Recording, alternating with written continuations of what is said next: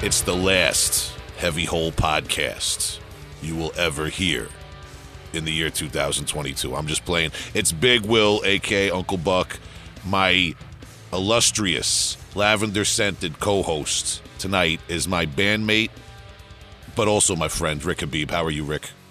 Hey, how's it going, man? We're sitting here on Christmas Eve recording this. It's a very festive and atmospheric mood today. Yeah, I appreciate you wearing the reindeer antlers and the Rudolph nose, even though it's just us. It's not a video podcast. I go all out. It doesn't matter, I'm Mr. Christmas, they call me, Yeah, I'm wearing a red sweatsuit over here. I'm kind of doing like a Run DMC Santa Claus type of thing, Cool, man. Yeah, it's all about the season, Yeah, Jesus. Tis the season. Yeah, Jesus, exactly, Jesus. Which is why we are bringing you our 4-hour marathon of Christian metal from the 80s today in celebration of no, Christmas is over by the time you hear this, man.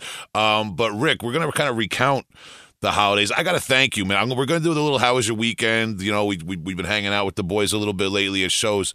You played a Halloween trick on me, but you waited till like a month later and did it after Thanksgiving. You somehow managed to sneak a mischievous little leprechaun into my Jeep that sang me a little riddle and then vomited out of the passenger side. I don't know how you snuck him in there, but you managed to do it. Well, I think this leprechaun was waiting for you to show up for 4 hours before you showed up there.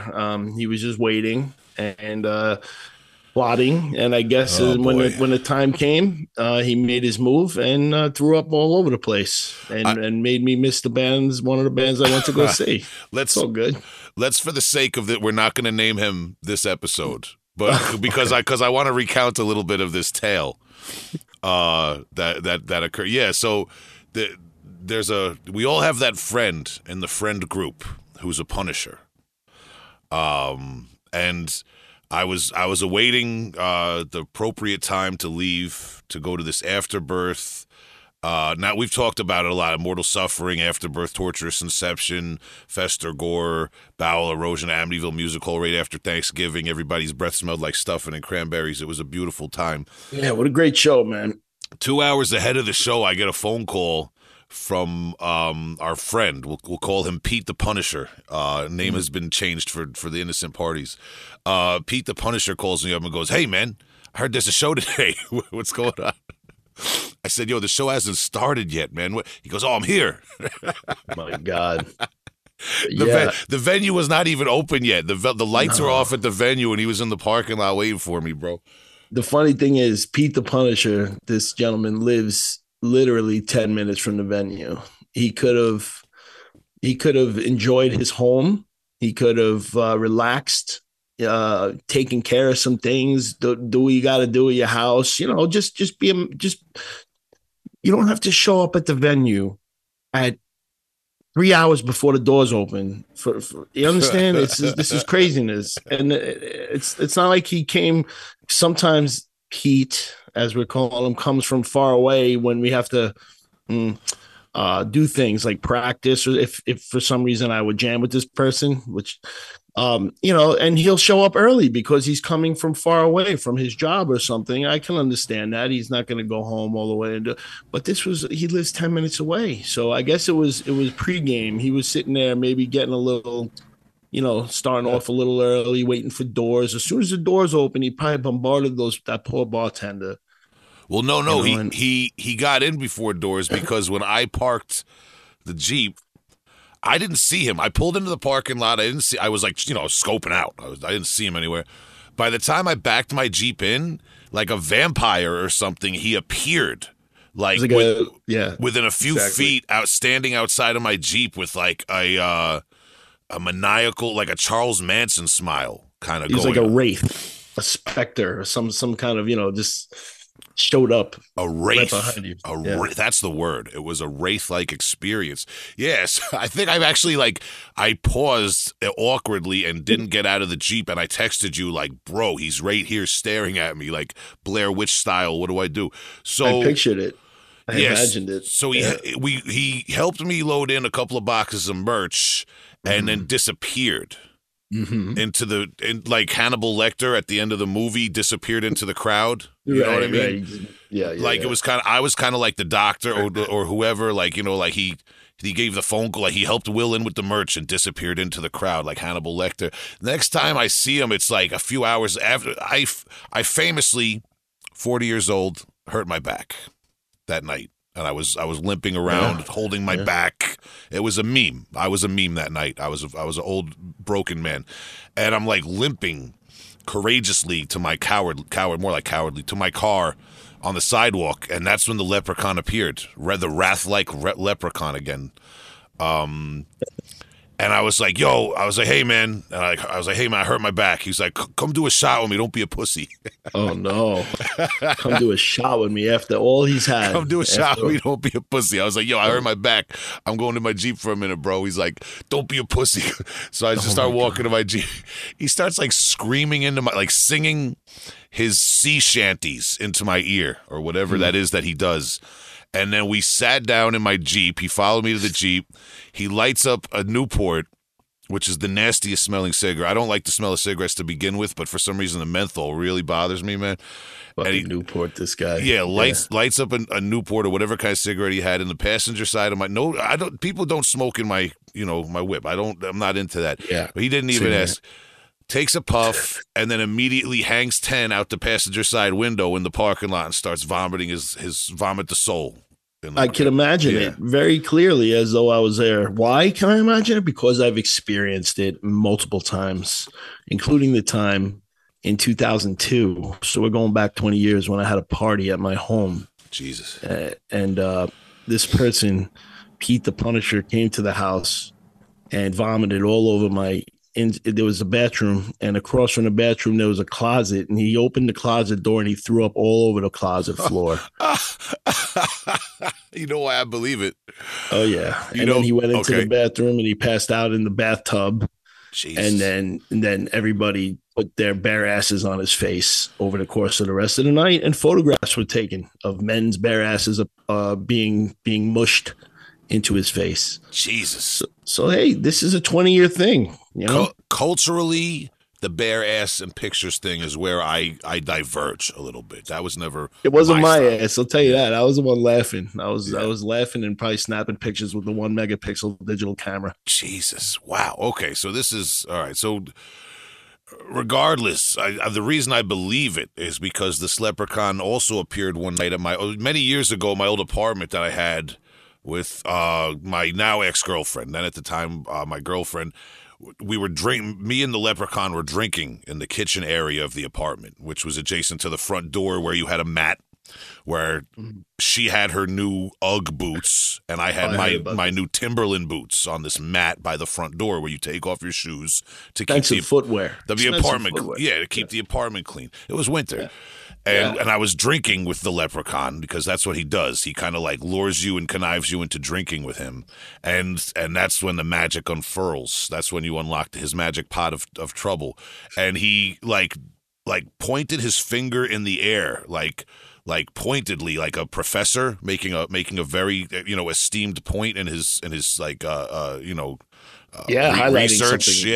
like finger in the air, this is it, and then proceeded to vomit into said boots, both pairs of boots. Yeah, that was, and then the leprechaun was cast from my realm after that for a while, but he always manages to manifest. It almost sounds like this leprechaun would have been banned from multiple people's homes at one point. He's not allowed multiple people's significant others. We'll just say that. Yeah. Oh God. But it's crazy times sometimes, and I unfortunately had to miss Torturous Inception. And I was very much looking forward to seeing them. It was a matter of please take me home. I was like, oh my God. So what are you gonna do? I could have just let them hang out outside, get some air and whatnot. No. Yeah. Let them loose on the street. Yeah, that would have caused problems. No. You had to chariot him back to his fabled realm. where his mistress will douse him down in Irish Spring and he'll awaken a new man. Shout out to the Leprechaun. We love him anyway. Yeah. Another person who probably knows who the Leprechaun is without even asking us behind the scenes and has experienced the Leprechaun in all of his glory many times is none other than, let's get down to business, buddy, Greg March of the band False Gods. And I was able to get him on the line just a little while ago and ask him all about his experiences in the band, their most recent album that just came out, and more. Let's check it out.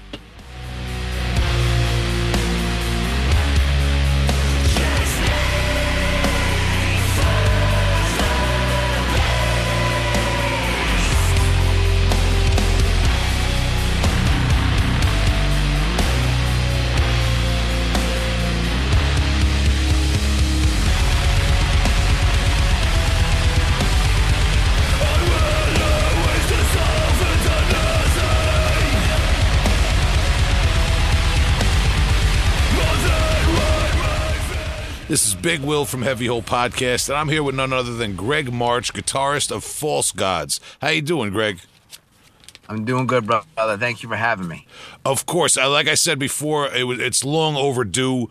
I appreciate your time. Listeners know that we may know that we had Mikey Stack, your singer, on a while ago, man, but it's really good to have you on and to catch us up to speed with what's been going on with the band, man. Welcome to Heavy Hole Podcast. Thank you, brother. Of course, man. And we always start at the top. Long before False Gods, I'm going to ask you the typical Heavy Hole Podcast question. Are you from a musical family? Are there musicians that are older than yourself in your family, or anyone who steered you into heavy metal and hard rock music along the way? I have musicians in my family. None of them were into rock music or heavy metal or whatever. My grandparents on my father's side, on the Irish side, were both operatic singers. My grandmother, actually, before my grandfather went to World War II, she used to do commercials for like Campbell's Soup and shit like that. So they would sing. My mom is a singer as well. She does theater, musical theater and stuff like that. One of my uncles is a music teacher in East Meadow schools. So yeah, I have a somewhat of a musical family, but no one was stoked that I was like listening to heavy metal music as a child. So. Okay. And we'll get into that in a few minutes. And I actually know you, like if I think back to my first memories of playing shows with bands you were in, with my bands and things like that, I always think of you as a drummer. And we'll get into that in a few minutes. But what's your first instrument that you pick up as a kid? Drums, percussion. Yeah, absolutely.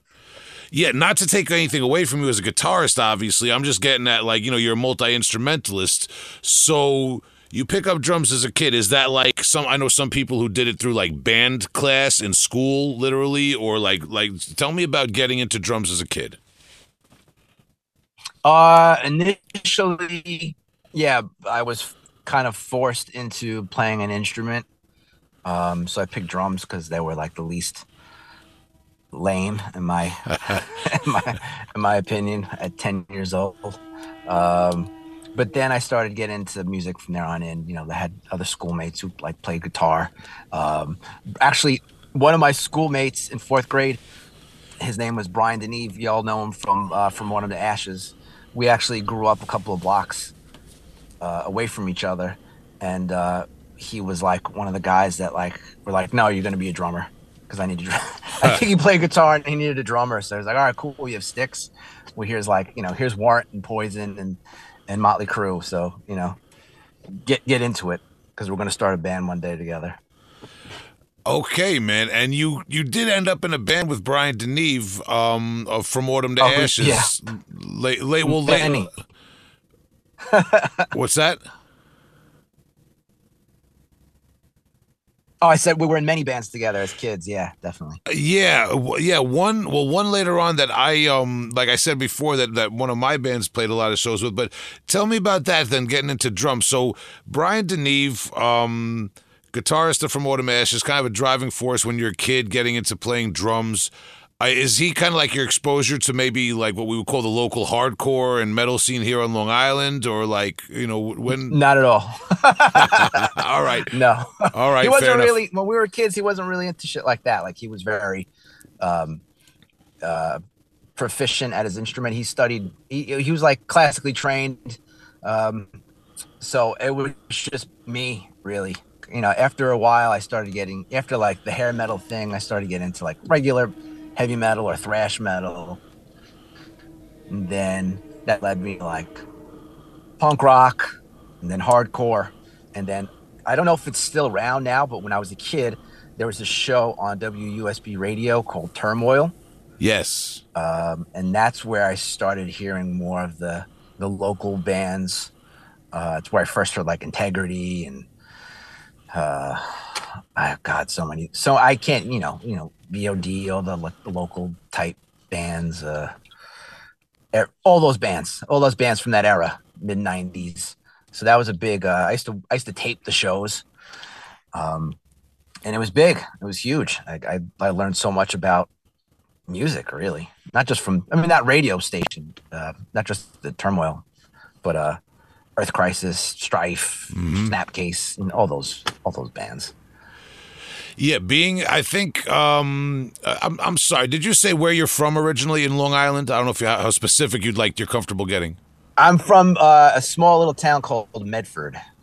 Medford. Got it. So being from Medford, you were probably close enough to get fairly good transmissions from Stony Brook Radio. Oh, yeah, totally. Got it, because I'm out here in Huntington, and Stony Brook Radio in the 90s, from what I recall, trying to get those shows like such as Turmoil and other shows that played that type of music, it was a little bit harder to get without getting the fuzz and the static, man. That's awesome, because for people who don't realize, especially the pre-internet era or when the internet was very young, those college radio stations were crucial to people that were into heavy metal and hardcore and that sort of thing, man.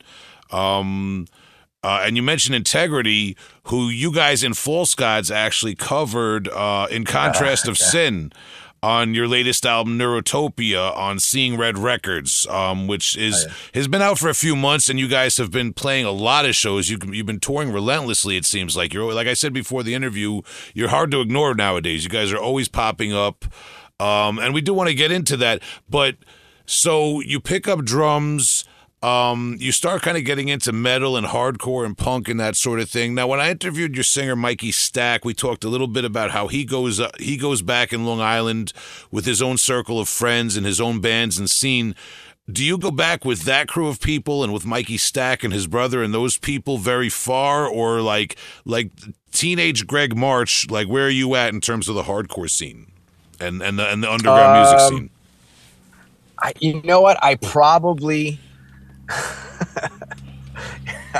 I'll tell you a funny story. So when I was a kid, do you remember that guy that got killed at a Life of Agony show at L'Amour's? I've heard. It was years ago. Some bouncer threw him off the stage. I've heard stories, but yeah, I don't. Yeah. So when I was a kid, I had to be like 13, 14 years old. There was actually footage of that guy getting thrown off the stage at L'Amour. He wound up dying, and they had it on Fox 5 News. And like, I was watching the news, and like my mom saw it, and she was like, "Yeah, you're never going to any of these shits ever." And so my mom's an actress. They used to, not at the PWAC, they also used to do like theater and performances and shit like that. And she did a couple of shows at the PWAC way back in the day. And I think she kind of knew like what went on there. So anytime I was like, oh, like I want to go to this, like, yeah, no, get the fuck out of here. Okay. So I had to like wait till I had my license at like 17 to start like really going to shows heavy, which was like 98, 99. So no, and Mike is like 4 or 5 years older than me. So I didn't know him till like I was in my early 20s. But I didn't go back like that deep. I missed that whole era of like 95, 96. Mm-hmm. All that stuff was kind of over once I started going to shows. As did I. But I was cognizant of it. Like I knew all those bands. I just I had no one to take me to shows. I kind of had this similar story, man, and to catch the listeners up to speed, if they've listened to a long time ago, we interviewed first of all we had John Berg from The Path.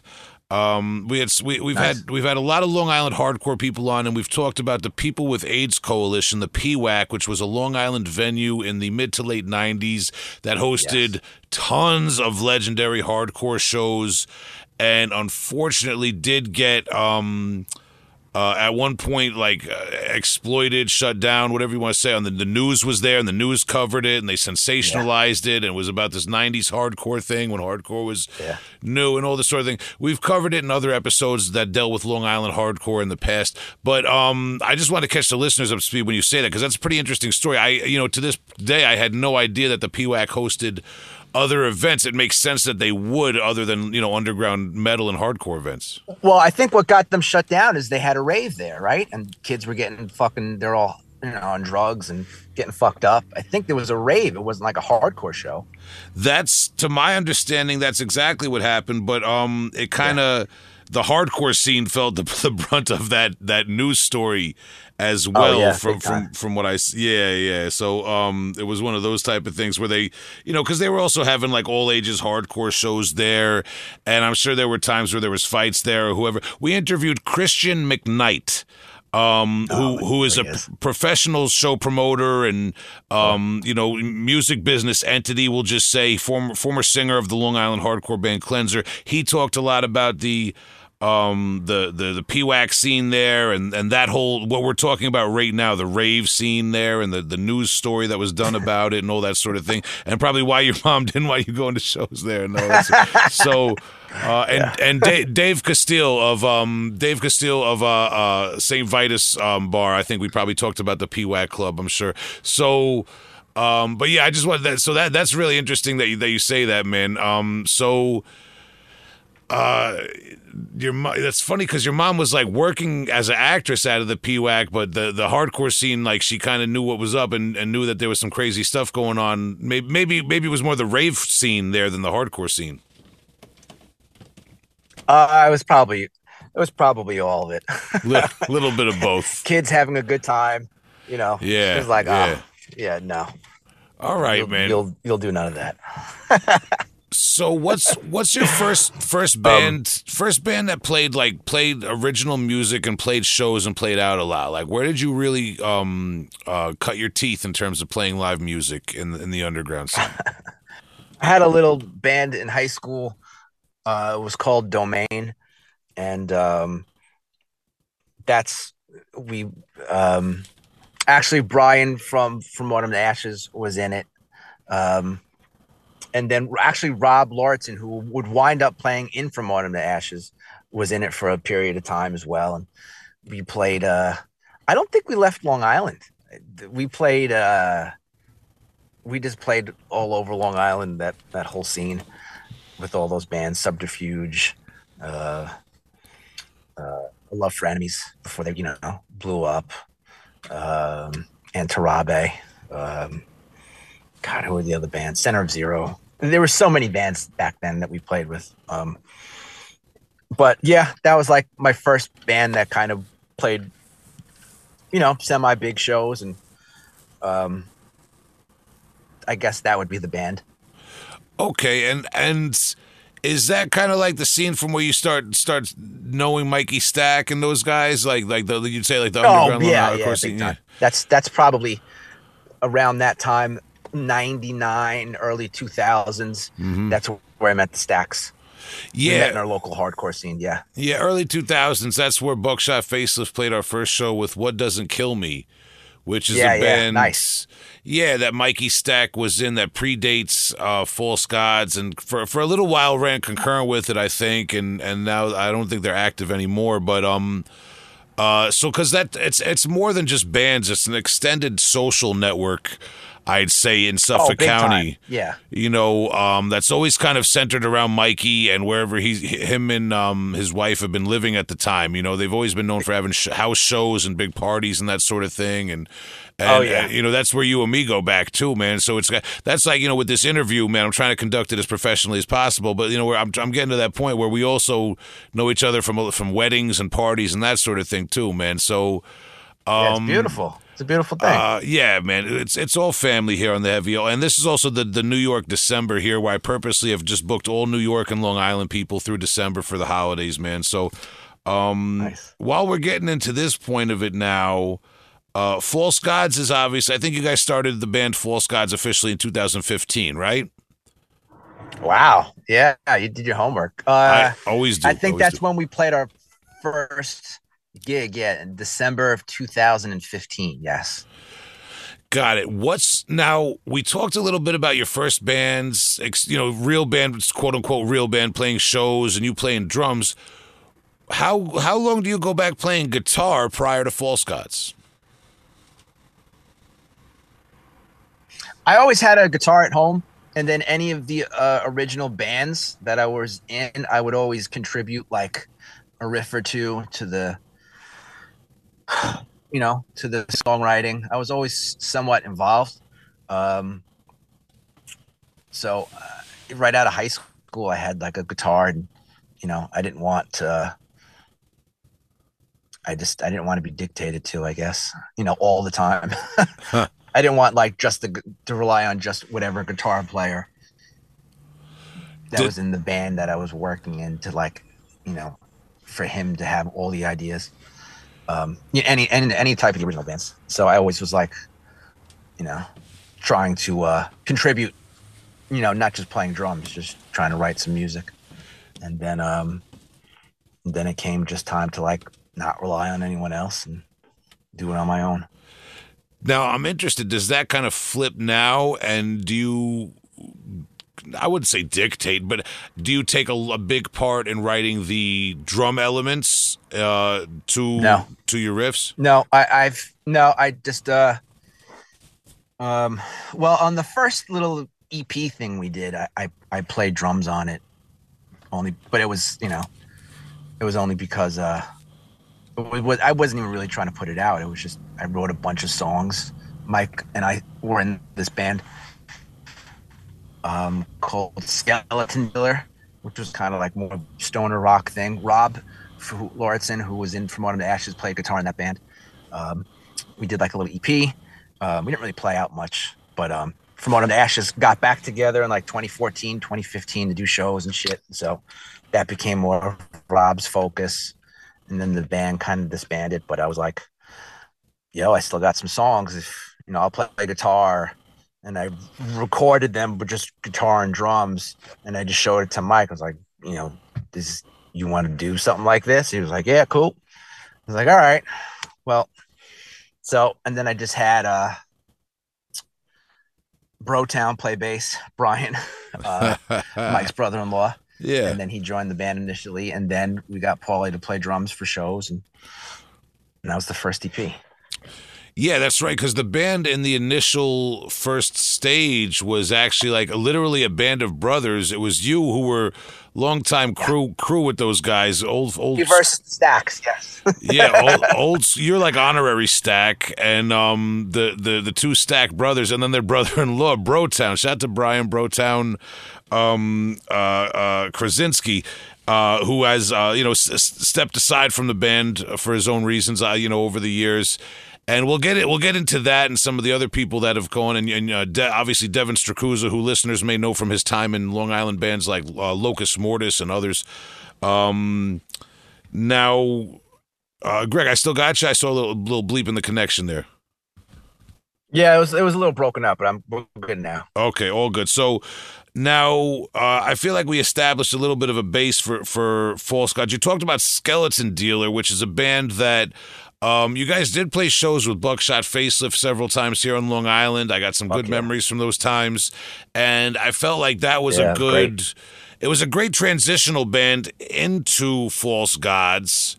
And it was interesting to see you take over on guitar, like you said. You know, you'd always contributed guitar, and it was time for you to take over. So, had you had songs written for a long time in the bank, and you were really looking to get this out of your system, or was this what was the deal with False Gods and the transition from being like I'm not going to be just the drummer who contributes music anymore. I'd like to take more of a lead role in terms of guitar and songwriting. Yeah, so the first EP that we did as False Gods, they're basically leftover Skeleton Dealer ideas that didn't get really used. And I had a bunch of these songs. And one song in particular was called I Can See You for What You Truly Are. It doesn't really sound like Skeleton Dealer. It's more like a neurosis kind of a Godflesh type of song that I was trying to do. So those were, I had a bunch of songs just left over. I was like, I don't want to do nothing anymore. But then I was like, I also don't want to play drums and have to like show somebody, and then they're going to do their own thing to it and then rewrite it. I'm like, I'm just gonna have to like learn how to like do this on my own and just kind of figure it out as I go. Because anytime you bring a song or a riff or some parts to the table, no matter who you're working with, guitar wise, they're always going to put their little spin on it. So it's like, I just didn't want to do that anymore. I just wanted my own vision to come through musically. So that was that. And I also feel like I played with Mike in so many bands. Well, in Skeleton Dealer for so long, I was like, I kind of have a good idea, of what his voice does best and what it, I don't say what it doesn't do, but I feel like, I might be wrong. I don't know, but I feel like I have a good idea of like writing music to complement what he does vocally. That's a great point. But, that's just my opinion. I could be wrong. I would agree with that. I never thought of it like that, but that's a great point, is that because that's something I was trying to bring up before, like building up to the False Gods part of this interview, was that you have a history with Mikey Stack and his bands and your music. There's stuff that predates False Gods that goes into False Gods, and I think you encapsulated it right there, that what Mikey's capable of with his very unique voice and very powerful voice. Yes. And you are writing to his strengths, I guess you might be able to say, or to his oh, thank you. Yes. Yeah. Yeah. It all makes sense, and it's clicking right now, too, having listened to the band, because there's something about False Gods that, having listened to Skeleton Dealer, having known Mikey from What Doesn't Kill Me, and there were other Paradise for Parasites. There were other bands through the years. There were other things that came and went, and shout out to everybody. But False Gods feels kind of like the culmination of a lot of these type of things that happened through the years that I saw and a lot of local people saw behind the scenes at house shows and local shows. And to see False Gods breaking out a little bit now is great. And it seems like you guys kind of have the recipe. Mikey fits you and you fit Mikey in terms of writing. I hope so. Well, I hope so. But yeah, thank you. 100%, man. It. And 100%. And listeners can go back. So, like we said, and you guys have a pretty, you have a pretty extensive catalog at this point. You released a series of EPs. Right off the start from 16, 17, and 19. I'm looking back at Reports from Oblivion and The Serpent and the Ladder, which were probably the most recent things we had out, and No Symmetry, Only Delusion, your full length from 2020, since the last time we spoke with your singer, Mikey. Disillusion. I'm sorry, No Symmetry, Only Disillusion. I'm having trouble reading here. So, but we haven't really talked to you much about Neurotopia, your latest full length from 2022. Now, you guys have been working with Devin Strakuza on bass for several years now, right? He came. So Neurotopia was actually recorded in the summer of 2021, and he came on during that time. So it's been about maybe a year. No, at least 2 years. Johnny went to Texas in 2020, 2021. That's right. Johnny Gierak of Omnia and Carcinogen played bass for you for quite some time there in the middle between Brotown and Devon, right? Yeah. We had some other guys. Actually, Nicky played bass for a little while. Nicky Luisi. Yeah. And then he was like, "Fuck this! I want to play guitar." So we got Johnny, and Johnny was a fucking character, man. Those were some great years. I got a lot of love for those guys. I really miss that kid. Good guy. Yeah. I hope he's doing great for himself, man. But I was sad when he moved to other parts of the country, man. But good for him. And I still keep in touch with him every now and again too, man. Good guy. And Nick Luisi and Dev, I got a lot of love for those guys and for their generation and their kind of extended social circle of musicians and metal supporters in Long Island, man. What now? This is interesting to me. Let's talk about this for a minute while we're kind of in this mid-period of False Gods and breaking into Neurotopia, your latest album from 2022. You guys have, like I said, in terms of yourself, your drummer, Paulie, and your singer, Mikey, who, you guys have a roots in old school Long Island hardcore as well as the old school underground metal scene. I know you guys for a long time. Those are kind of your roots. But now, over the last several years, you've worked with musicians who are from a younger generation here on Long Island. I talk all the time on the podcast about the kind of resurgence of metal, the younger generation of people in their 20s and early 30s who are kind of keeping metal going and rejuvenating it a lot. I'd like to get your recollection and your experience of that with False Gods the last several years here on Long Island. I mean, obviously, some of your younger members are part of that. Yeah, I mean, ever since I guess Brian left, we've always had a younger crew of kids come in. Basically, all of Locus Mortis, with the exception of the kid who sang, has played in False Gods for a little bit. Nick Winkler, the other guitar player who played in False Gods, who he's like subbed at Latours for us. That whole, like, when we first saw them, Locus Mortis, we were like, oh, these kids are fucking unbelievable.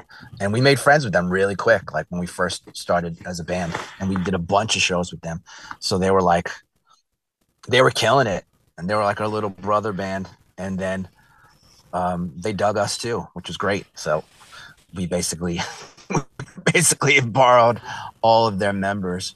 But it's great. I mean, I think that the younger kids have a way different perspective. But they're not just kids. Like they're very highly educated musicians, and they know about the past, present, and what's going to pop off in the future. So it's very important to have them around, and it's nice to be respected by like a younger generation who knows music, not just knows what's hip and current. Just they're very educated, not just with on their instruments and just the science of music, but what's going on in the scene currently today. So it's been a blessing. It's been great. Yeah, I would agree, man. People like to take away from the younger generation because maybe they were able to discover a lot of this stuff on the internet and had more access to it, but it's all about what you do with it. And there's a lot of kids who really know this stuff inside out and are very accomplished with it, man. I would agree. And people know my bands, very upfront. A lot of my bands enjoy the support and the contributions and hard work of younger musicians than myself. If they didn't, we probably wouldn't be doing anything. Going, Yeah. You can't not, like, I can understand why older dudes get frustrated, but like, this sounds so fucking corny, but to a certain extent, like they're the future of whatever the fuck we do. So you got to respect it. It's you true. might not have to like it, but you got to respect it. But I will say these kids in general are, special. There's that Locus Mortis. I've probably said it on the podcast before. That Locus Mortis crew not just the band Locust Mortis, also Funeral Dancer. Now, there's just something special about that scene that a lot of those musicians It's true. grew out of, man. It's very true. That was an era of Long Island music, and a lot of those guys. Also, there's other like I said, Omnia. There's other projects involved in Funeral Dancer, and they were crazy, so on and so forth. So on and so forth. That was an era, man.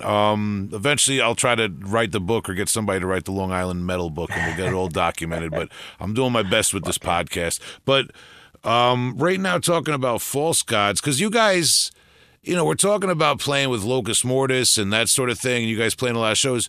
For people who maybe know you guys more from the shows you've been doing recently, where you've gotten out of state quite a bit, your new album, which is getting out there, people might not realize that you guys were doing the local Long Island circuit hard, the local New York City circuit hard for a long time. I mean, you guys did a lot of local shows, a lot of bar shows, a lot of shows with bands of varying genres, death metal, hardcore, and so on. Am I accurate with all this? Oh yeah, we played New York way too much. Well, I wasn't saying that, but you guys have definitely cut your chops out here in Long Island and New York City. No, I know you weren't. Yeah, yeah, and done your share of it. Yeah. Yeah, it's when we I guess when we first started out, I didn't know where this was gonna go. I didn't think we were gonna play out of our backyard, and then it was like. And then it started to grow legs, and we started playing, in the tri-state area a little bit. But we, before we got signed, we were playing. I know you didn't mean it by like this, but like we were playing New York way too much. But it was like Brooklyn and Long Island constantly, Jersey every now and again. But it was like, once we got signed, I'm like, it's time to get the fuck out of Dodge. And we've done so ever since. So that's going to continue. I don't want to be like, we're not the band that plays at Shakers once a month. Shakers is like a club in Oakdale, Long Island, for y'all who don't know. We talk about it. We talk about Shakers on the podcast. Our first couple of years, we were like the house band there. So it's like, we've kind of moved on to the next stage and just trying to keep it going. Hell yeah. And you guys, I mean, speaking of moving on to the next stage and trying to keep it going, you guys did a tour with, I'm sorry, what are they called now? Not Into Grief. Come to Grief. To Grief. I'm off the tip of my head, man. Yeah, I'm losing brain cells over here. Come to Grief. Right. You guys did a tour with this year. Tell me a little bit about that, man. I mean, that's... Because you guys have a style that I feel like is accessible to several different varieties of doom, death, hardcore music, but for some reason, Come to Grief seems to click very well with what you guys do. That tour that we just wrapped up was the best tour that we've done so far. Awesome. We've played with, and on that tour, we played in front of the most people we've ever played to.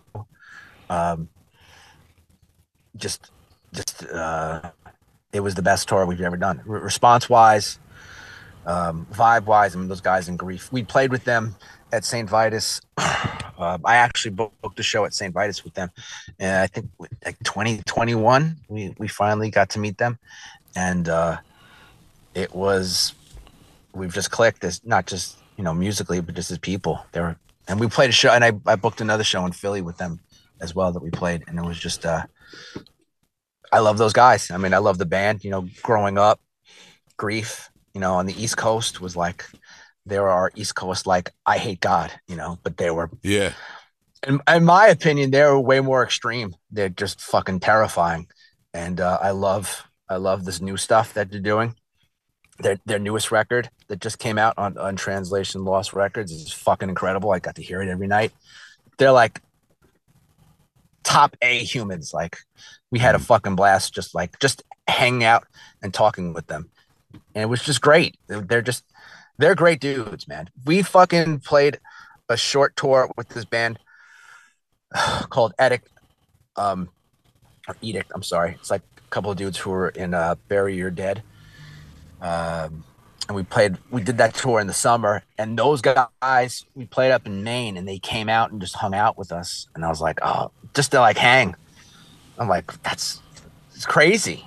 They're the real deal. It was a blessing to play with them, and hopefully we can do it again sometime. Hell yeah. Yeah, hopefully that expanded you guys a little bit in terms of your support and all that sort of thing, man. And this new album, let's talk a little bit about the recording of it, because I mean, right off the bat, if people go back and they know about False Gods and they've listened to the older material or this newer album, I would love to get a little insight into your gear and to the types of pedals, amps, guitars that you have used and are currently using, if you're, with what you're willing to share with the listeners. Oh, sure. The gear I use live, I don't record with. Okay. Okay. The last record was done at Westfall Studios. So I just basically use whatever gear is there. I'm not really like, in this like doom genre thing, whatever, there's a lot of gear worship. Like they want to see like how many fucking amps you got and like how many boutique pedals you have. I am the absolute opposite. My guitar is like basic bro ESP guitar. I have like functioning gear. I have a big loud amplifier, but that's really about it. I don't really obsess about gear. I think it's like, especially in like doom metal or whatever the fuck genre we're in, sludge, I don't know. People get more obsessed with that sort of a thing as opposed to like the quality of the songwriting. So I kind of was like early on, like, A, I can't afford all this fucking boutique shit, and B, like, I would rather just focus on writing better songs as opposed to like, spending thousands and thousands of dollars on gear that I probably don't know how to use properly. So what do you bring on tour and what do you bring live? Like, what's your go-to setup for playing a show? I play out of currently Viper 100. It's like one of the lower end models. It does the job. And then the amp I use is an orange Thunderverb 200. Big loud amp. They don't make it anymore. A lot of bass, a lot of volume. And that's it. Speaker cabinet wise, we just kind of backline with whoever, we backline a lot at work. We're not afraid to like swap gear and shit like that. Cause the tours we're doing are really small, it's not like, we're not at that level yet where where there's 2 full half stacks and all that shit. It's just kind of like, yeah. We'll use whatever we got, whatever works. Yeah, well, shout to Carrie and Vale. They backlined everything for our last tour with Reeking Ore, supporting them. Yeah, that's how it is in the underground scene, man. Love to hear it. So, and while we're on this kind of like behind the scenes music tip, do I have it right? Did you have taught music at some point in your life, right? I was so right out of college, I started to work for my drum instructor out on Long Island. His name is Frank Mediotti. He had a private practice, and then he started to rent second rooms at this place in Patchogue. And it was him and this guy named John Michelli. John Michelli plays drums in Meatloaf. Okay. So John had gotten a gig where he was doing some show in Vegas, some like Queen tribute show, and he was going to be out for like a year and a half, 2 years.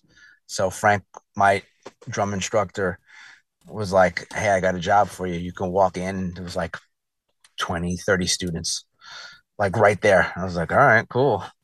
And then I grew it to about, at the height, I was teaching 6 days a week, like 50 kids.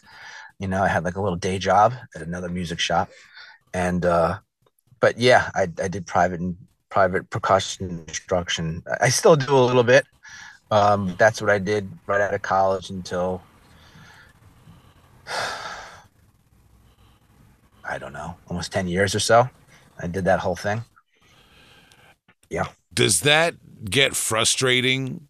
I'm sure there's kids that are great and students that are great, but does that get like very tedious and frustrating trying to be an artist yourself sometimes? Yeah. I couldn't do it. I couldn't do 50 kids now. Yeah, that sounds like a lot. I just don't have the patience for it. But when I was first starting out, I was thrown into situations where like some of my students were coming right out of jazz band or needed help with college auditions. Like it made me get way better at everything, sight reading, soloing, technique stuff, and just everything. I had to relearn how to play like xylophone again. Wow. So I had to get kids ready for like competition on that. And I was like, oh boy. All right. So I felt it just enhanced my ability as a musician. I mean, definitely, and exposed me to like classical music, jazz music, ethnic music. I had to teach like conga lessons and how to like learn how to like properly play conga on occasions. Huh. And, so it's great. It was good. But, at this point in my life, I can't deal with people who like, it's hard to deal with kids who just like, the parents just want you to babysit them for like a half hour. It's like, I'd rather just do something else. Yeah, because there's always going to be those people that kind of just have like, they have the money for it and maybe their kids don't have the interest or the discipline for it, and you kind of are stuck there, right? Oh yeah, of course. I mean, that's half if I had at my max, I had 50 kids, I would say about 2/3 of them, it was just like an activity after school, like there was really only a small amount who wanted to play and to get good. It was more like, I have this piece in concert band that I have to learn. Show me it. Yeah. I have this xylophone piece I have to learn. Like, we have to work on it. So to paraphrase, 2/3 of them are spoiled brats, and the other third you have to like reteach yourself xylophone and conga. And yeah, I mean, something like that. I mean, there was a lot of kids who were very talented and wanted to do this. They're very good, but I mean, that's the business, though. Yeah, not everyone's going to be a musician. And you go into it knowing that like this is a business. So this is kind of like, it's what it is. Either you dig it or you don't. And you step out and you do something else. Man, and I'm making all these jokes out of respect and reverence for teachers of all kinds, because it's not easy to teach anyone of any age. No, it's not. Yeah, man, that's what I'm getting at, man. I knew there had to be, something there to it. So, but and this is all funny. This is all interesting too, because we're talking about all this percussion and drum technique stuff and everything. But people who know False Gods know you mainly as a guitarist. So I wanted people to get that dynamic of you being a multi-instrumentalist with a little bit of a history before False Gods. So I'm glad we went there. Oh, thank you, dude. 100%, man. We always like to give people like the deep dive here on the Heavy Hole podcast. So, yeah, exactly, man. And another question that I had, not related, but here's something else I wanted to get out of the way. And we talked to your singer, Mikey Stack, like we said several months ago. People can go back and listen to that if they want. And he recently moved very far out of state from New York down south. And I just wanted to, but it also seems like that kind of, is it fair to say that in some way kickstart you guys to play a lot more shows out of state? And did it maybe change the dynamic of the band in a way to where you got busier?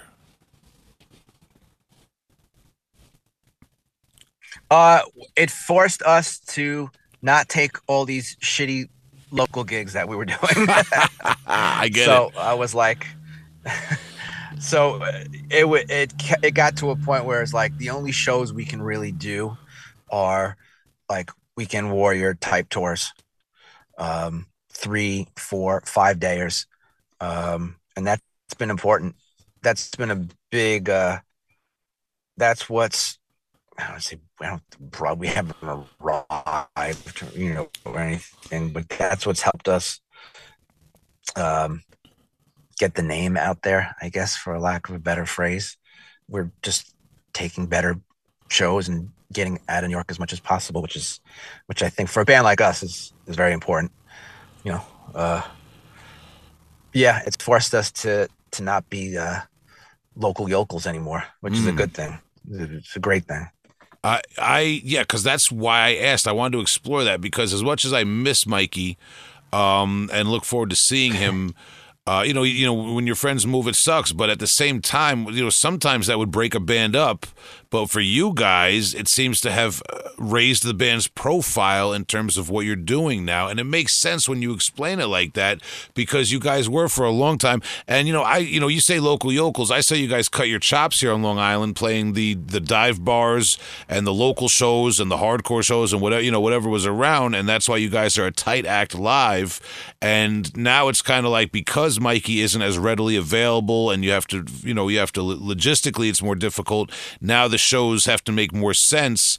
It has raised your profile a little bit, man. So it's cool to get that. And I think there's something to learn there maybe for younger and more aspiring bands and artists there about you always want to support your local scene. You always want to be down with your local scene and play. You start out in your local scene, obviously, but there comes a point of saturation where you want to start looking towards other markets and not saturate yourself in your hometown. Yeah, that's key. We definitely fell prey to that.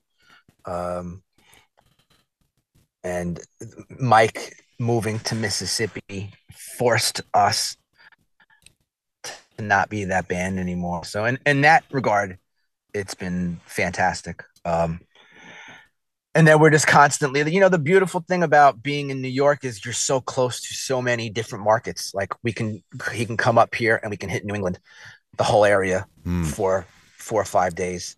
We can hit Brooklyn and Jersey and Philly, and that could be a run. We can go out to the Midwest and it's not too far for us, and that could be a run. So there's a lot of centralized markets that are pretty close to us that we can hit. Like, had we lived, like, say, on the West Coast, if we were in California, there's not as many. It's like 10 hours to get from like LA to San Francisco. So, or something like that. I don't know if it's 10 hours, but anyway, what I'm saying is being in New York, not only is it an advantage because you're in like the cultural epicenter of the world, but there's so many different markets, especially for metal, that we can hit and don't have to be out for like a month and a half. And you can kind of hit as like an independent act and kind of get in, get out. And it's working okay for us now. I think the focus in 2023 definitely is trying to hit the South, of the country. I think not that it's a bigger scene here, but I feel like there's a little bit more respect for bands like us, south of anything south of Philly, I feel like is the South. So so that's going to be our focus for next year, is trying to play more of the south of the country, south of the Mason-Dixie line. I don't even know where that is. So, well, coming from Long Island, I don't blame you, man. But I know what you're talking about, because the style of music you guys mainly play, although you inject a lot of extreme metal and I'll say New York hardcore in there, is more associated, like you said, south of the Mason-Dixon line. I guess you could say, man, with bands like I Hate God. And so on, and so Soylent Green, and so on and so forth, and all that sort of thing. So I love Soylent Green, dude. Yeah, I mean, when we talk about doom metal and sludge metal and that sort of thing, obviously, you said like Grief is well known for being kind of like the northeastern version of that sort of thing, man. But yeah, obviously down south has a lot to do with the history of that. So I get it, man. It makes a lot of sense.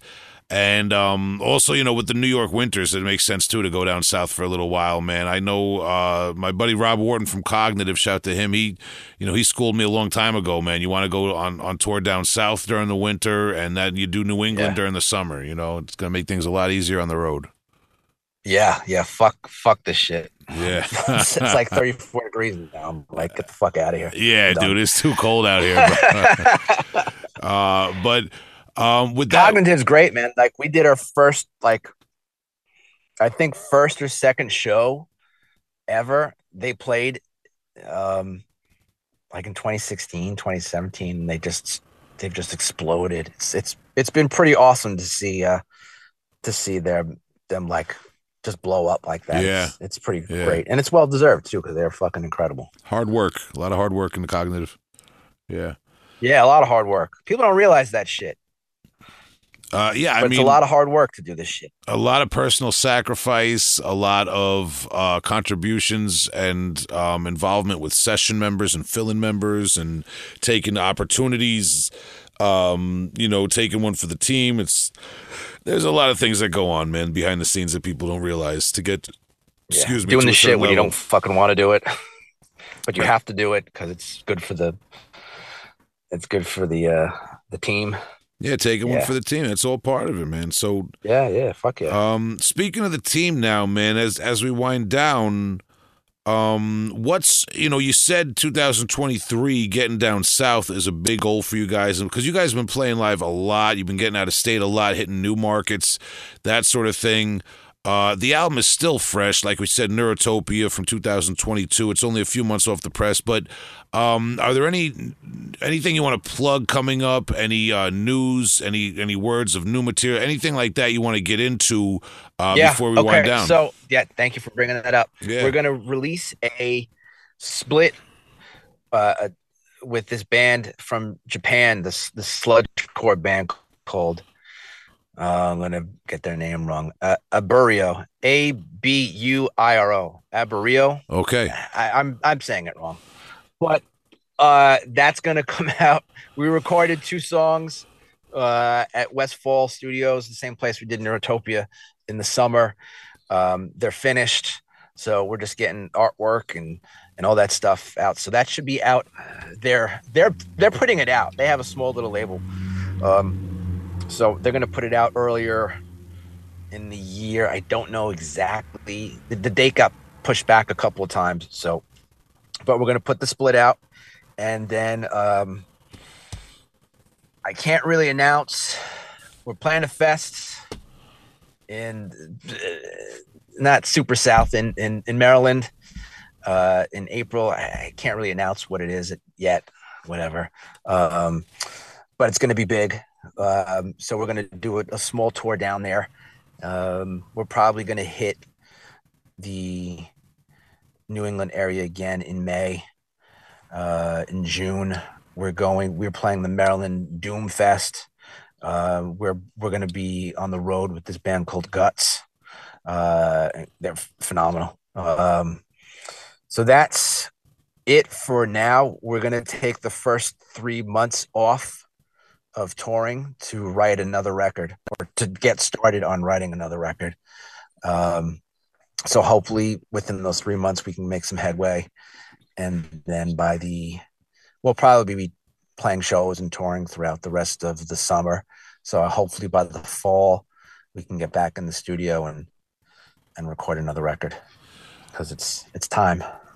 All right, man. So plans to keep very busy and keep the same busy work schedule through 2023. I love it. And we'll be on the lookout for you. There's no stopping. It's going to be like this for the next, I don't know. I have no idea until we're dead. Hell yeah. I got enough material written as far as music is concerned that we'll be busy. That's the right attitude, we'll be busy. Man. So with that being said now, winding down as we're respectful of your time, the question I always lead off with, I always finish off with, could you please recommend for me and the listeners one older and one newer release by any artists, metal or otherwise? It could be a demo, EP, album, or anything. Just something old and something new for me and the listeners to check out. Something old. Okay. How old? Doesn't matter. Like not 2021? Yeah. A few years old, yeah. That doesn't matter, man. Okay. You know what? I'll do this first. I'll do the new first, because I've been like listening. I was anticipating I was anticipating us doing like a top 10 of 2022 because those lists are coming out now. So Oh, like, okay. oh fuck, I better be prepared. I never listen to new music ever. So I've been listening like a whole bunch of new shit. One of my favorite new records from this year is that new Author and Punisher record. Um, I forget what it's called, Crawler or Crueler. I wasn't really into this band until like it's the guy with the One Piece Yes. guy has like a whole machine that he plays. Yes. Yeah. But this new record sounds fucking incredible. It sounds like fucking Typo Negative. It's excellent if you're into that sort of a thing. Uh, Old man, I don't really know. Hmm. Um, all I listened to was all I listened to was like old music. I'll tell you the last old record I listened to was Roy Orbison's In Dreams. I watched Huh. Blue Velvet, David Lynch's Blue Velvet, recently for the first time, Okay. and that song is in there, and I checked out the whole record. I'm like, oh, Roy Orbison's so fucking good, dude. So Yeah. that's like the last old record I listen to. I listen to all old music, whether it's like old jazz or like Frank Sinatra or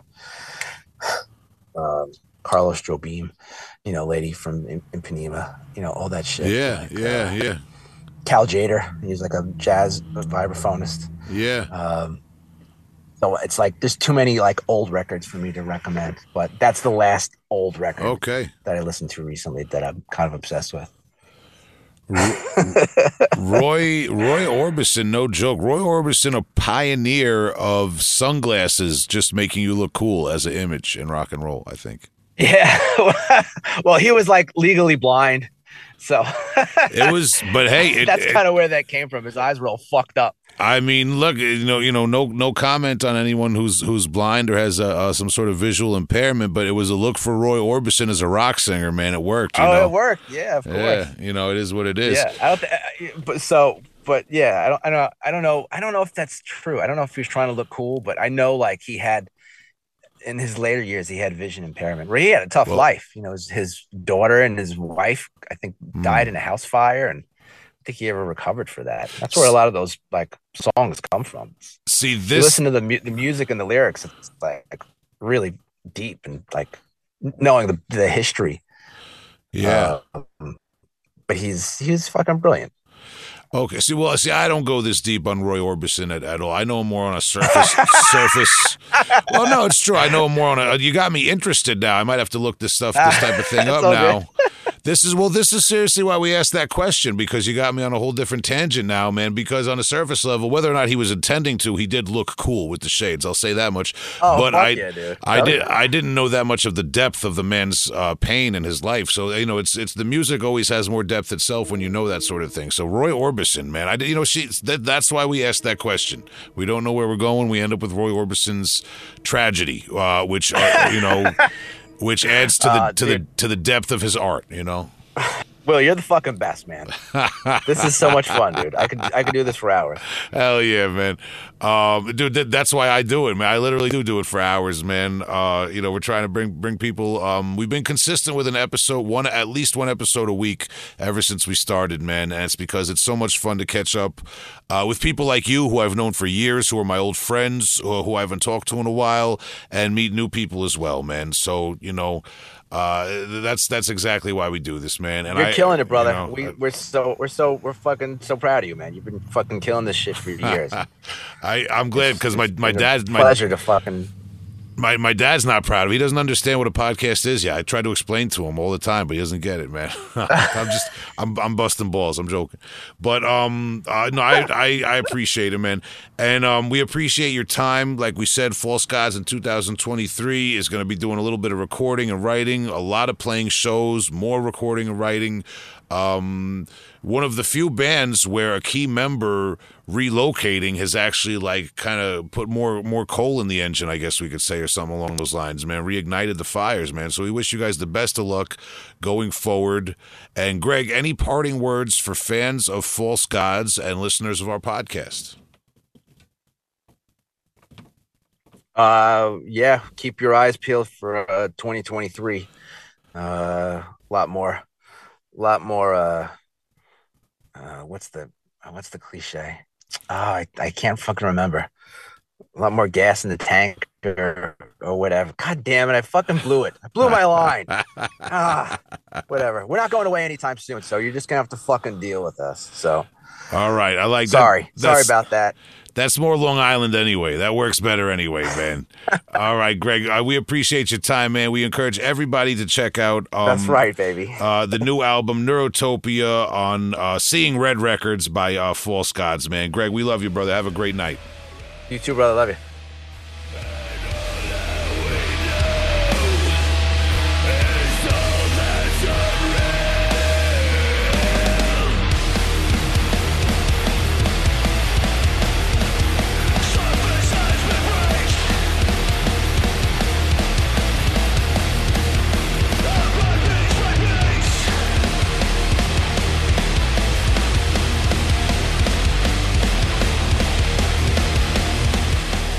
It's like they say you could do a lot more with fiction than with nonfiction sometimes, man. We're writing a spy novel here about the Leprechaun. But shout to Greg Marsh. We're gonna go right in with that. Shout out to Greg Marsh, man. That was a great interview.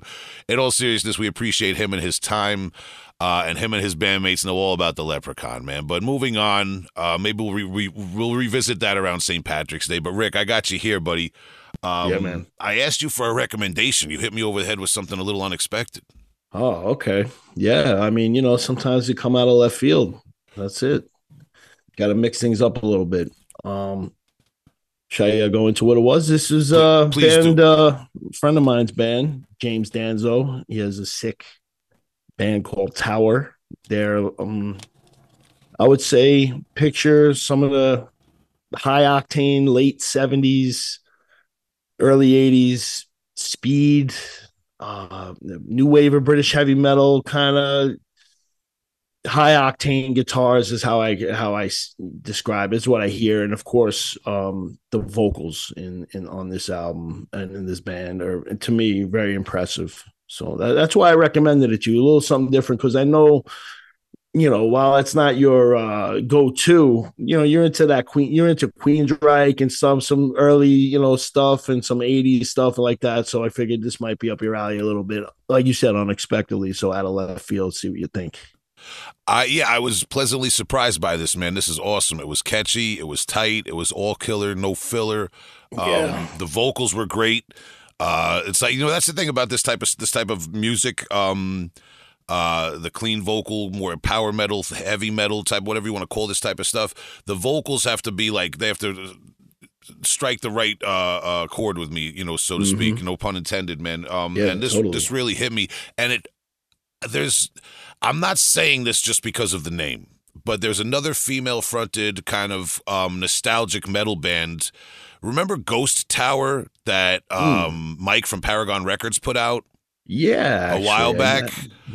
All I'm going to say is, the similarities in band name aside, really powerful female-fronted 80s style metal bands. Forgot about that, yeah, man. It was just something kind of like reminded me there of that parallel. But yeah, this was awesome, man. I was really into this. Like I said, there was nothing cheesy about it. Sometimes you hear bands that are kind of doing that old school style, and it sounds a little dated. But this really nails it. This is cool stuff, man. It's got balls. Well, I've known Danzo for 20 years on the computer. We met, years ago on the Metal Maniacs bulletin board. We're talking about here on the internet, like in 1999 or some shit. That's where I know this gentleman from.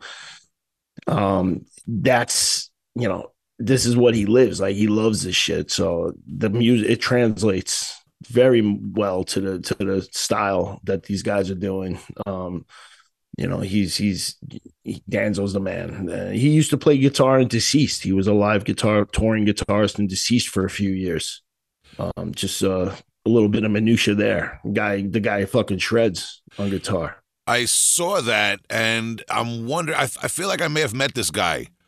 Yeah, you maybe at Vitus. What was that fest in the summer this past summer that you guys was that? Yeah, Necrofest. He showed up there, and I could have introduced you to him there.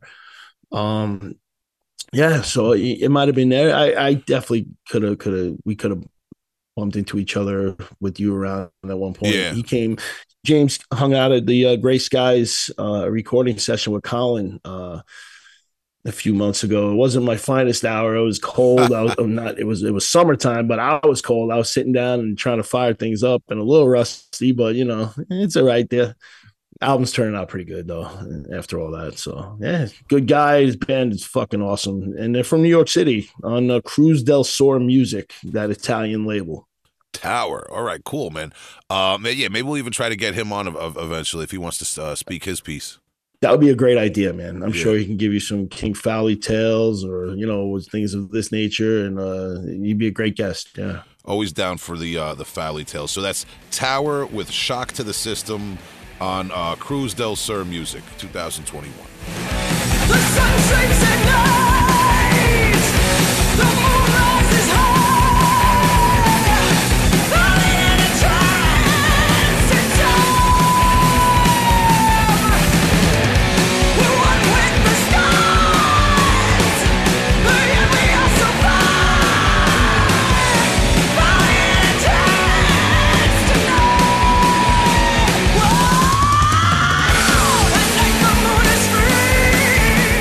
Rick, my recommendation isn't as homespun, we'll say. I'm taking you far away in time and place right now.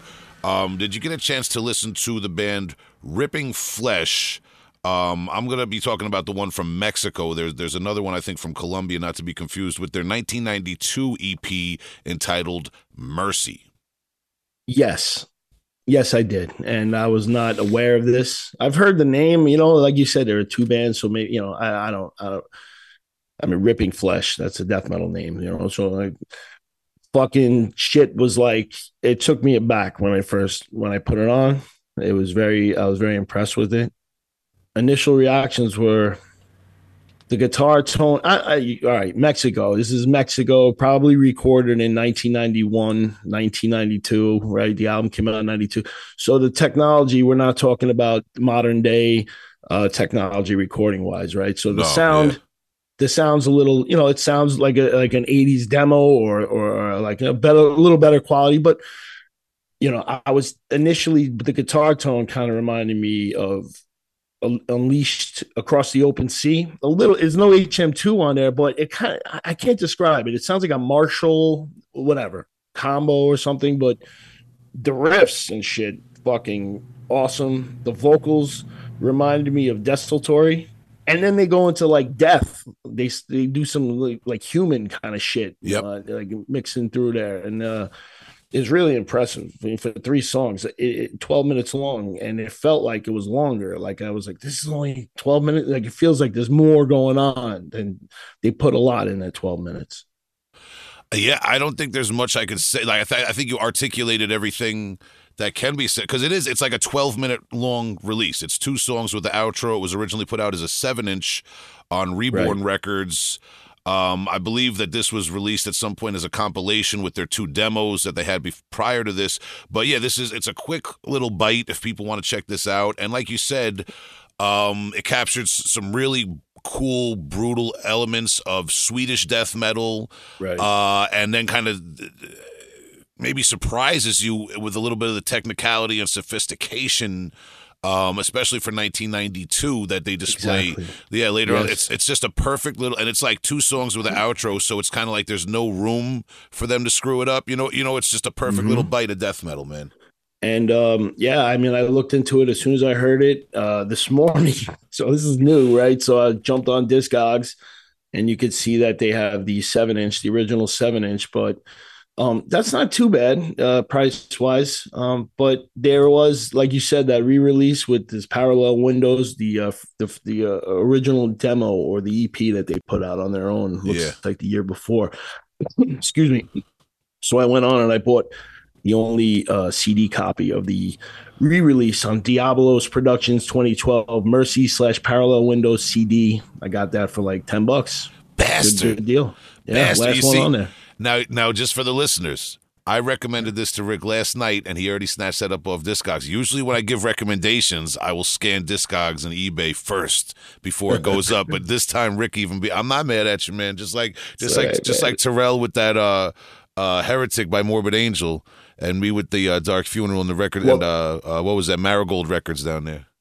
The only reason why I didn't go with the vinyl, let's see, because I'm into CDs again these days, so it was a good deal for the $10.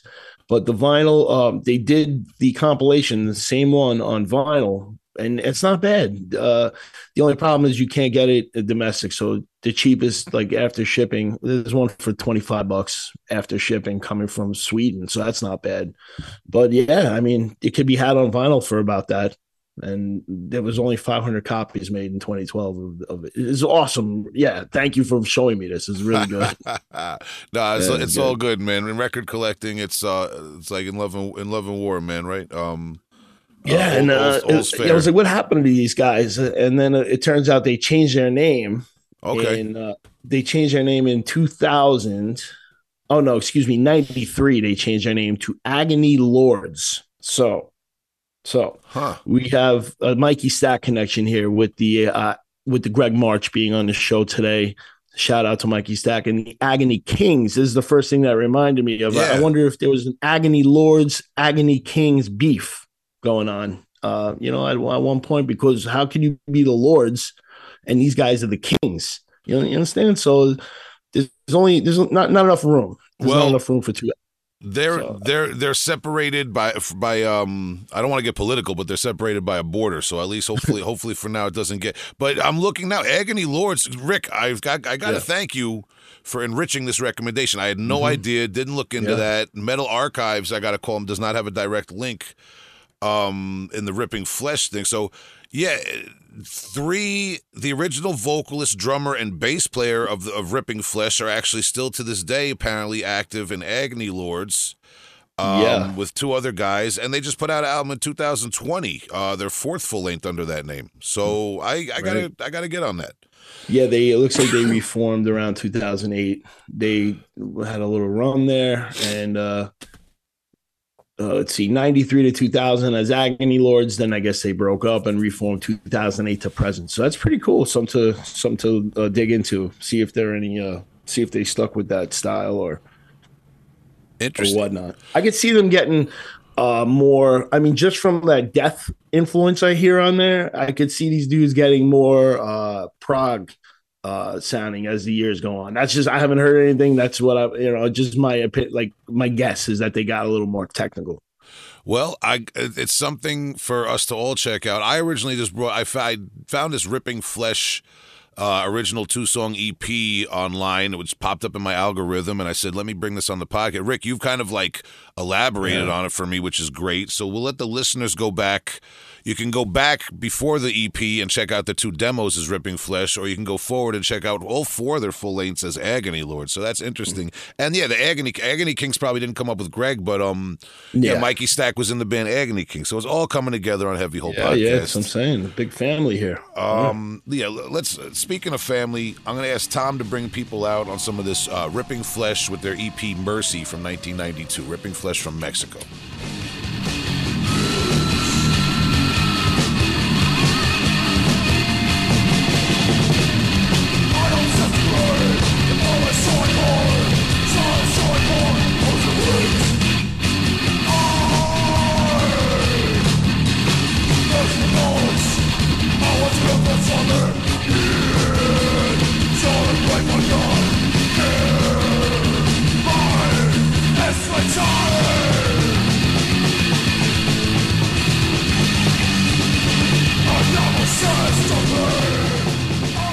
Thank you, Tom. Appreciate it, man. Shout out to Tom and Justin, everybody behind the scenes, man. Thanks to everybody helping me out all year. Rick, obviously thanks to you, but we also had Terrell and Sam Sherrick and Dave Gladding. A lot of different people hold me down on the co-host front. It's been a pleasure. My pleasure. Yeah, man.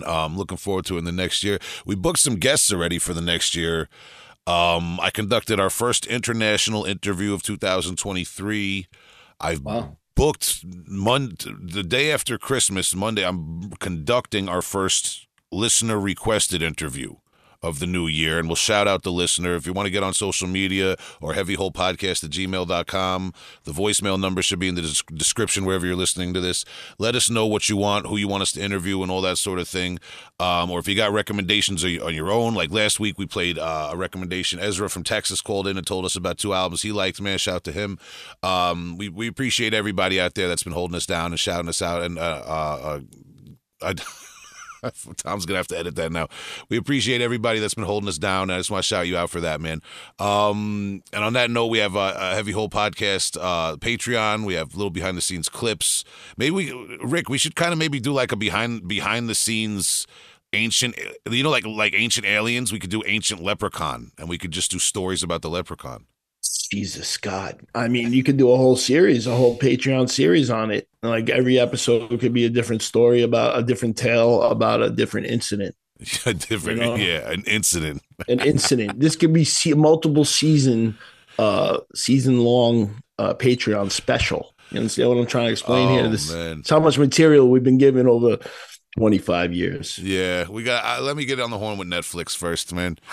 I just saw Netflix they're bringing the '90s show, and they still got the guy. Well, wasn't the guy in RoboCop? He's the grandfather. Oh yeah, Clarence Boddicker. Yeah, that's right. He's still getting checks. He's on that. He's on the '90s show now coming. I'm no plug for I'm not trying to plug Netflix, but I love that guy, man. I love RoboCop all day, man. Mm-hmm. I was always glad.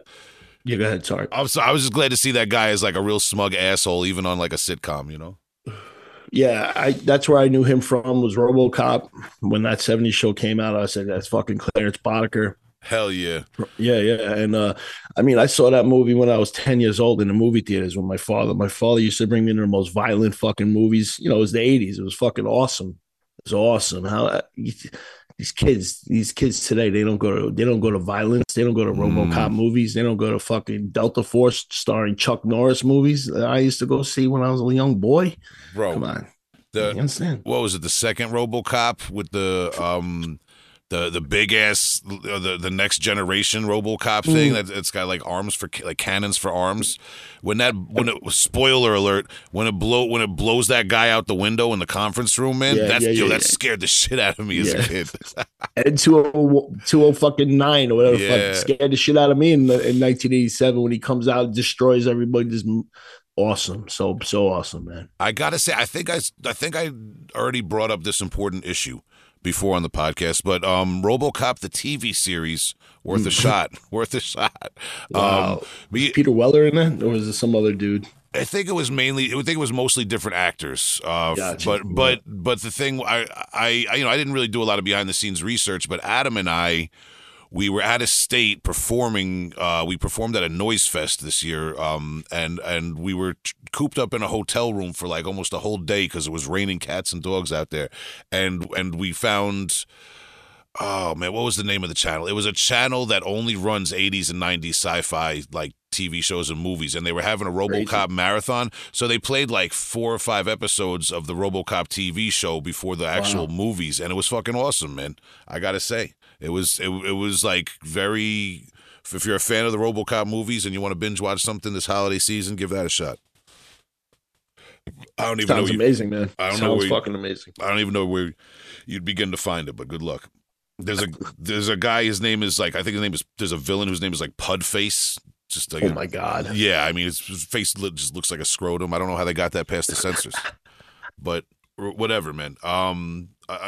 Enough about RoboCop, man. We'll get there soon enough in this dystopian future we're headed towards. Coming in 2023. Rick, I want to thank you for accompanying me on this journey tonight for the last Heavy Hole podcast of the year. Thanks to Greg March and all of False Gods. We'll get some of those guys on here in the future who we haven't had on before. Maybe we'll get Mikey Stack back next year. Yes, real quick with the False Gods. You know, I rock the False Gods hoodie. I don't know if you saw me wearing it the other day. It's a nice hoodie I got like about 5 years ago, and I was too fat to fit into it, so now I can fit into it. So now I wear it. So I wear it when I go to work sometimes. I work in New York City, and at least 3 or 4 times in the past 2 weeks, and I'm only there like 2 times a week, I get approached by random people. They say, "What is that?" And I was like, "What is what?" And they said, "What's False Gods?" I was like, Okay, so then you get into the conversation. So, and then the last guy pulls up to me on a bike. He's like, "Is that a group?" I was like, "Is what a group? Is False Gods a group?" I was like, "Yeah, they're a group, man. They play fucking A group. Doom and yeah, a group like this." He's like, "Yo, I grew up in the Bronx, so I know all about hip hop and metal and early metal." We started talking about this shit, and I was like, "Yeah, you got to check out Mikey fucking Stack and Greg March and False Gods. Shit Wow. is fucking sick." Wow, I like how you flexed subtly in there that you lost all this weight, tough guy. I got news for you too, Rick. Rick's always relentlessly flexing on me that he's losing weight and exercise. No, I'm joking for the listeners. But I've been hiking lately. I have been hiking. I've been trying to get at it, man. I'm trying to get behind this thing because I want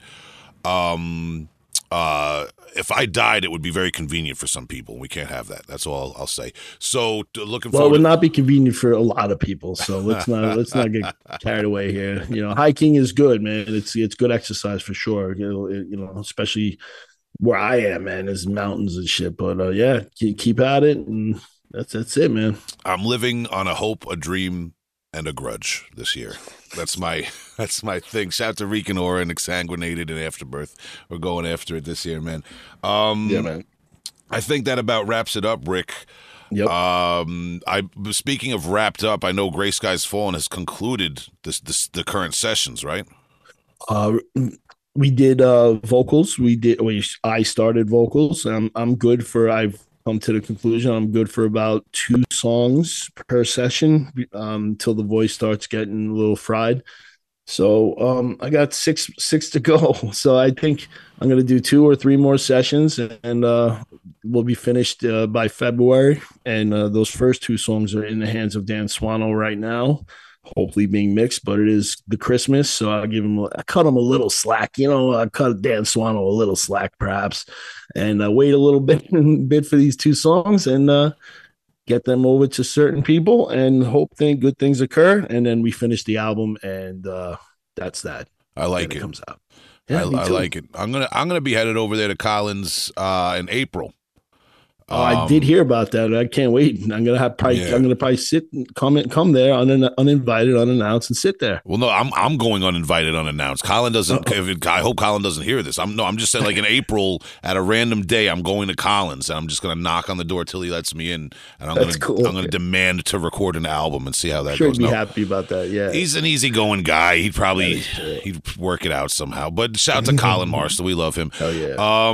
Yeah. But other than that, Rick, man, we appreciate everybody listening, man. Happy New Year to everybody. Be safe out there, whatever you're doing, man. We hope that 2023 turns up for you, man. What can I say? The world is going to hell in a handbasket, and we're just trying to enjoy the ride as best we can here on Heavy Hole Podcast. My co-host is Rick Habib of Gray Skies Fallen. Of Gray Skies Fallen. There was a band called Craig that Tom Andrew used to be in. Rick Habib of Gray Skies Fallen, Reeking Aura, and Buckshot Facelift. I think if we blow the dust off of that name a little bit. And I've been Big Will, aka Uncle Buck of the Heavy Hole Podcast. Thanks to Greg March of False Gods. Shout out to all the False Gods. Check out all their material on Bandcamp and look for them coming to you live this year. They're getting out there. HeavyHolePodcast.com, Heavy Hole Podcast at Patreon. I think that's it, unless I forgot one. Just a shout out to Jimmy White. That's about it. That's all I got. Okay. That's the last. If we're gonna have a last shout out of 2022, it's got to be to Jimmy White, man. That's the one. That's right.